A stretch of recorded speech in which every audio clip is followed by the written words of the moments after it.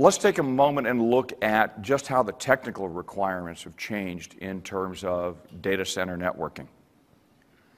Not long ago, the only way you managed a data center network was with a command line interface and some simple scripts.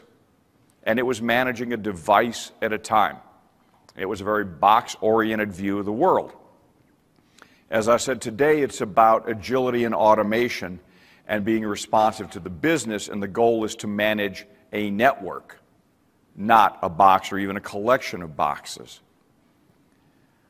The assumption was that whatever you bought from your vendor, you were going to have in place for at least 7 years. It was a long-term contract, and that changes with the disaggregation of hardware and software, with the ability to add overlays on top of an existing infrastructure, decoupling so that you can change the underlay and the overlay at different time frames. Increasingly, we see folks thinking about dropping hardware support. It used to be mean time between failure on a data center network switch was in the range of maybe 3 years. You needed hardware support. Most of the stuff out there today is 9 years.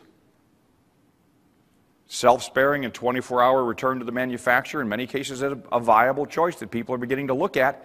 It saves a lot of money you can spend somewhere else.